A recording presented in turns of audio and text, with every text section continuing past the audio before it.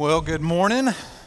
It is good to see you. Thanks for being here. As Dee Dee just said, my name is Daniel. I'm one of the pastors, and I'm glad that you've decided and chosen to be with us this morning. If you are newer to Christ Central, we know it's hard to connect in this time, and so please let us know you're here. We would love to connect with you and get to know you.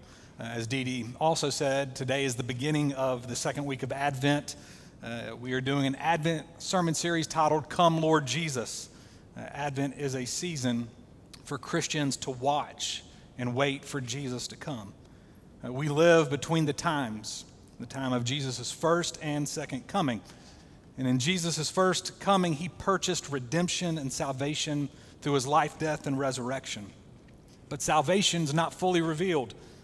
We all still face the reality that our world is shattered.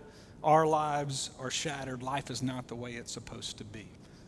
And has not 2020 been a megaphone that life's not meant to be this way?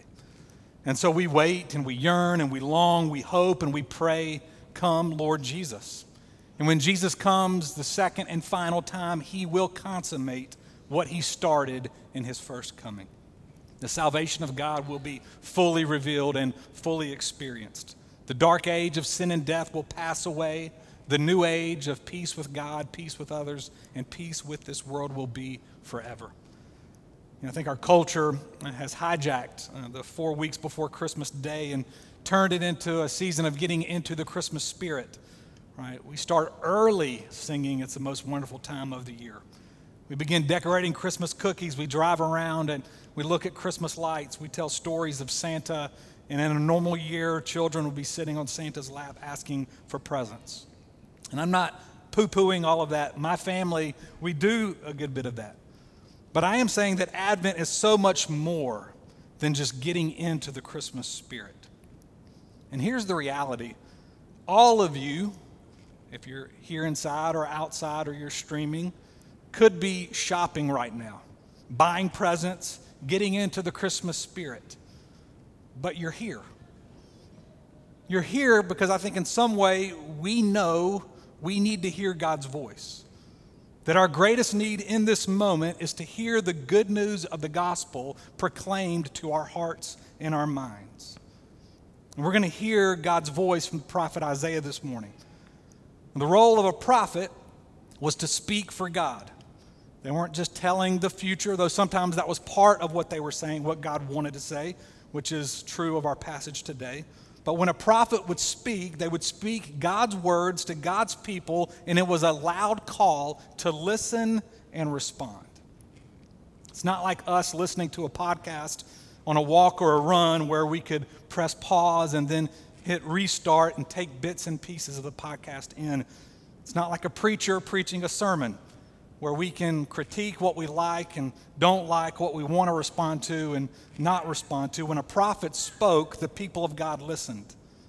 When a prophet spoke, there were two different kinds of oracles that they would declare. They would either declare an oracle of blessing or an oracle of cursing or woe. Now that's a very important thing for us to understand for our passage in Isaiah chapter 40. Because for 39 chapters, Isaiah chapter 1 through 39, the prophet Isaiah has been declaring oracles of woe to the people of God. And these woes, these curses have been coming to Israel because they were living in opposition to what God had called them to be. They were a divided society, divided between the haves and the have-nots. They were neglecting the poor. They were engaging in idolatry and the worship of false gods. They looked much more like the world than they did the people of God. And Isaiah chapter 39 ends with some really brutal news. That because of their rebellion, the people of God would be carried away into exile in Babylon. In our passage, Isaiah 40, verses 1 through 11, it marks a major break in the book of Isaiah. So dramatic that many scholars think that what was written is by a completely different person than who wrote Isaiah chapters 1 through 39. 39 chapters, oracles of woe, and now God in Isaiah chapter 40 speaks an oracle of blessing. God proclaims good news. And so if you're able, I'm going to ask you to stand, as is our custom, to give attention to the reading of God's word from Isaiah 40, verses 1 through 11. Comfort my people, says your God. Speak tenderly to Jerusalem and cry to her that her warfare is ended, that her iniquity is pardoned, that she has received from the Lord's hand double for all her sins. A voice cries, in the wilderness, prepare the way of the Lord. Make straight in the desert a highway for our God. Every valley shall be lifted up, and every mountain and hill be made low. The uneven ground shall become level, and the rough places a plain. And the glory of the Lord shall be revealed, and all flesh shall see it together, for the mouth of the Lord has spoken. A voice says, cry. And I said, what shall I cry? All flesh is grass, and all its beauty is like the flower of the field. The grass withers, the flower fades, when the breath of the Lord blows on it. Surely the people are grass. The grass withers, the flower fades, but the word of our God will stand forever. Get you up to a high mountain, O Zion, herald of good news. Lift up your voice with strength, O Jerusalem, herald of good news. Lift it up, fear not. Say to the cities of Judah, behold your God. Behold, the Lord God comes with might, and his arm rules for him. Behold, his reward is with him, and his recompense before him. He will tend his flock like a shepherd. He will gather the lambs in his arms. He will carry them in his bosom and gently lead those that are with young.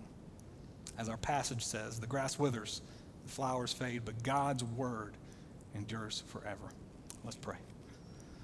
Lord, I ask that you would proclaim, Holy Spirit, to our hearts and to our minds the good news of the gospel.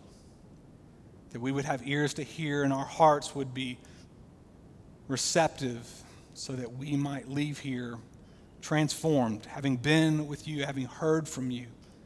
I do pray that the words of my mouth, the preacher, would be pleasing. The meditations of all of our hearts who are listening to you to speak to us would be pleasing. Speak to us, Lord. You are our rock and our redeemer. In Jesus' name we pray. Amen. You can have a seat. I don't know if you've ever seen or been part of an intervention. I heard a pastor describe Isaiah 40 as an intervention, which I think is brilliant. Intervention is when someone who's caught in addiction, right, a behavior that is destructive, and this person's unwilling to speak up, so a group of people, family, close friends, plan an intervention. Most often it is coordinated by a trained counselor or a therapist, which we have many in our congregation, so you know more about interventions than I do. But in this coordination, there's a plan to bring the person who's in addiction to a designated spot. And when they arrive, everybody is already there. And each person begins to speak into the addict's life. One person after another speaks from their heart, or they read something that they wrote from their heart to the person. They'll say things like, I love you so much. I miss you. You haven't been the same since. I care for you. I love you. Person after person after person speaks from their heart to the addict. And the hope is that after this intervention, that the person in addiction would finally hear and immediately go with the counselor into treatment. Now the question is, why do you think so much planning has to go into an intervention? Why not talk to the addict one-on-one and just suggest that they go to treatment? Here's why. The addiction is so loud. The addiction is so loud before any movement or any traction happens, person after person after person needs to say, I love you, I miss you, I care for you, so that maybe then the addict listens. For 39 chapters, Israel has been hearing bad news. And then they are told devastating news. Because of their destructive behavior and rebellion, they'll be carried away into exile in Babylon. And the people of God will live in exile for 70 years. Isaiah 40 is an oracle of blessing, good news to be proclaimed to those living in exile. So the recipients of this good news have received 39 chapters of woe and are experiencing decades of exile. 70 years of being displaced and having no home. 70 years of oppression in a foreign land. 70 years of other gods being worshiped over your God. Can you imagine how loud the darkness must have been for the people of God? Can you imagine how easy it would be to lose hope? So Isaiah says in verse 2, cry to Jerusalem. Verse 3, a voice cries. Verse 6, a voice cries, what shall I cry? Verse 9, herald of good news, lift up your voice with strength. Why cry with such consistency and with such volume? Because maybe with consistent loud cries of proclaiming good news after good news after good news, movement and traction will happen in the heart of God's people. The good news will become more real than the bad news. One of my favorite all-time movies is Shawshank Redemption. I know it's older now, but still one of my favorite all-time movies. The story of Andy Dufresne, a banker convicted of murdering his wife and her lover. He's given 2 life sentences and sent to the notorious Shawshank State Prison. Andy maintains his innocence, and Andy becomes close friends with another inmate, Red, who's played by Morgan Freeman. Ultimately, this movie is about hope in the midst of a situation where it would be easy to lose all hope. And there's this constant dialogue between Andy and Red that's so good. And at one point, Red tells Andy, hey, these walls are funny. First you hate them, then you get used to them, and enough time passes so that you begin to depend on them. Those are good words to heed for the person living in exile. Israel's at a dangerous place. The bad news of exile is so loud, the people of God could get used to the walls of Babylon, assimilate into its values, its customs, even worship like Babylon. The danger is enough time passes that you become accustomed to life there in Babylon. You begin to depend on the walls and the ways of Babylon, so much so that there's a loss of hope for the way life was intended to be. This is why Isaiah says, cry out. Cry out. Cry out so that the good news becomes more real than the bad news. Now, Christians, if you're a Christian, we are people who are living in exile. The world is not our home. And we need to be aware of the danger of becoming too accustomed to this world, to getting used to the walls, so that the customs of this world become our customs, the values, our values, the things worshiped, our objects of worship, so that the people of God begin to look more like the world than the people God has called us to be. We can easily assimilate into the ways and the culture of exile so that we begin to lose hope for life in the way God intended it to be. 2020 has been a long year, full of a lot of bad news. And I think we've been reminded that we live in a shattered world. And I'm sure your personal life has felt shattered at times. We are not home yet. My prayer and my hope is that God is using this hard time to wake us up to hope by preparing us to hear the good news of the gospel, so that as the good news is proclaimed over and over and over, it becomes louder and more real than the bad news of exile. So what is the good news of this gospel that we see in Isaiah chapter 40? 3 things that's true about this good news. The first is that it's good news of a renovation plan. It's the good news of a renovation plan. The reality is that we live in a world of haves and have-nots. Being a missionary after college, I went to East Asia for a number of years. I flew on a good amount of international flights.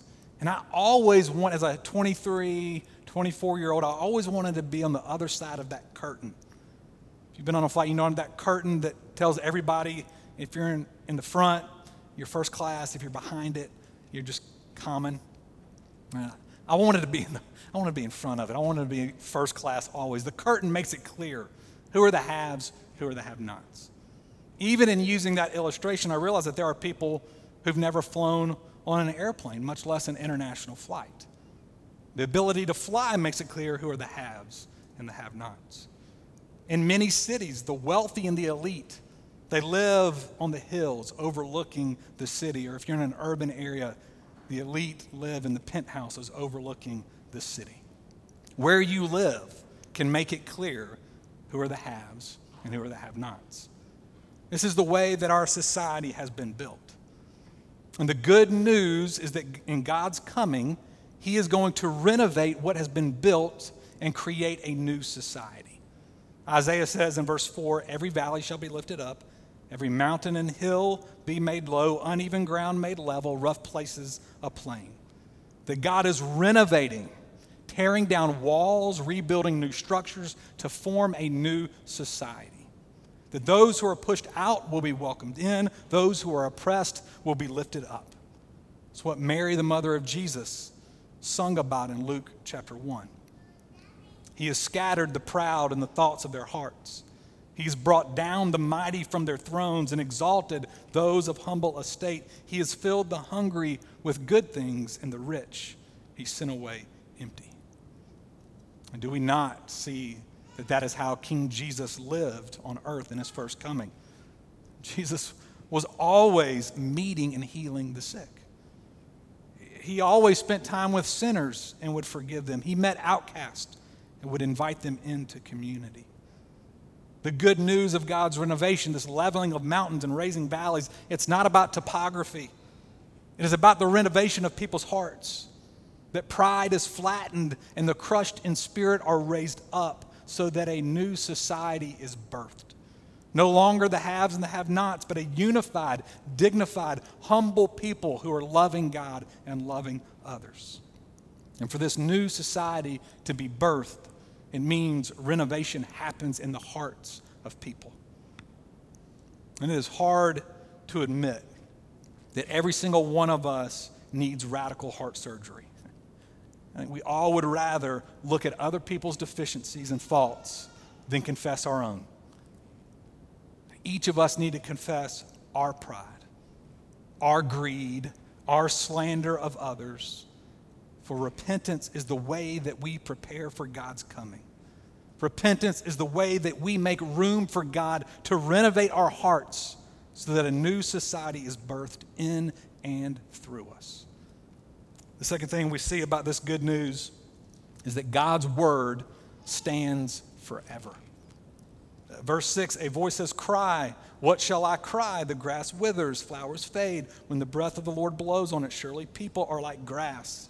Grass withers, flowers fade. The word of our God will stand forever. If you've been coming or been around at all here at Christ Central, you know that we often quote this verse after reading the passage that's going to be preached on, like I did today.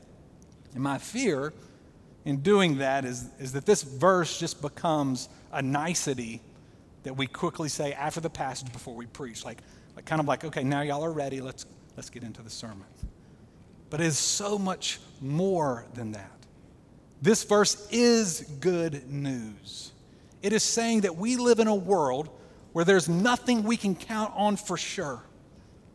We think we can count on family or government or bank accounts or leaders or pastors, but all of these things are perishable and will fade away, either because of time or because of a change of circumstance.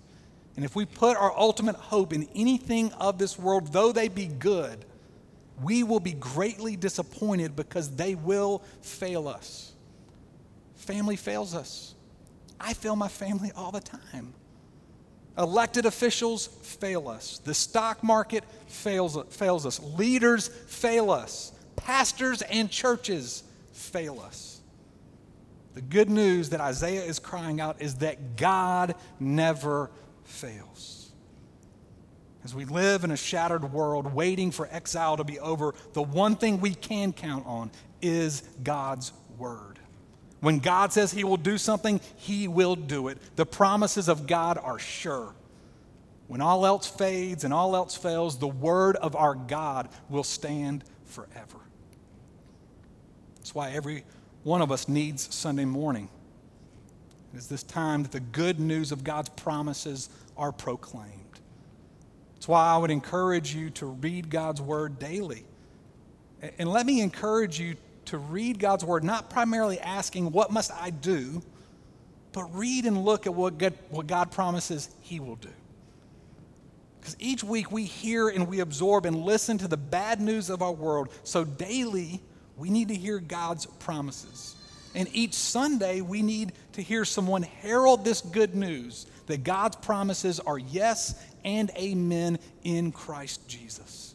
We need to hear it over and over and over so that the good news breaks through and movement and traction happens in our hearts. The last thing that we see about this good news in Isaiah 40 is that it's good news of tender care. Verse 5 tells us that the glory of the Lord shall be revealed and all flesh shall see it together. God's good news is that in Jesus' coming, he will bring salvation and rescue for the whole world.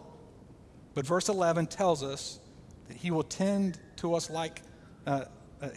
flock like a shepherd. He will gather the lambs in his arms. He will carry them and gently lead those that are with young. The good news of Jesus is for the whole world, but it is also news for you. There's a tenderness and a gentleness promised for you. This good news is personal, God with you. Do you feel exhausted, weak, hurting, alone? God wants to comfort you. What's going on in your life? Relational difficulties, family difficulties, financial difficulties, health issues. He cares for you particularly. He knows exactly what you're going through, and he wants to be gentle and kind. He wants to pick you up in his strong arms and carry you. St. Augustine wrote in his Confessions, God says, run the race. I'll carry you. I'll carry you clear to the end, and even at the end, I'll carry you. So here we are waiting and longing. Are we getting too accustomed to the brokenness of this world and the brokenness of our lives? Deep down, I think we all know this is not the way it's supposed to be. But are we just tired and worn out? And we're hearing the bad news over and over that we've lost hope or we are losing hope. And we're used to this world in which it's just not supposed to be this way. Can you hear the good news? Do you believe it? Let me ask it another way. What is the loudest thing in your head and in your heart right now? What's the loudest thing? Is it a physical problem? Is it your singleness? Is it the state of your marriage?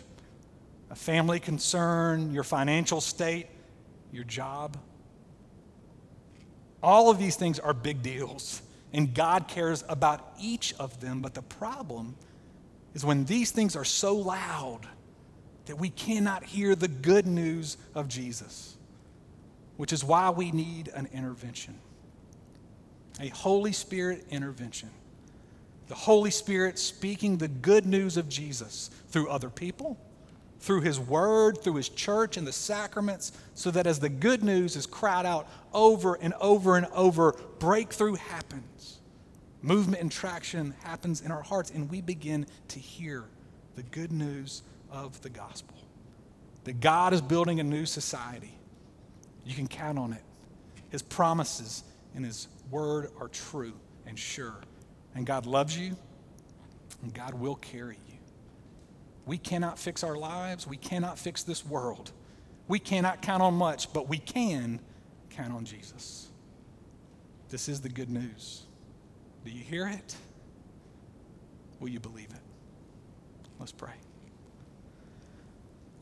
Lord God, we thank you for the good news that is proclaimed to us through your word, through the preaching of your word, through others during the week. As we're getting ready to partake of this sacrament, it is proclaimed to us yet again.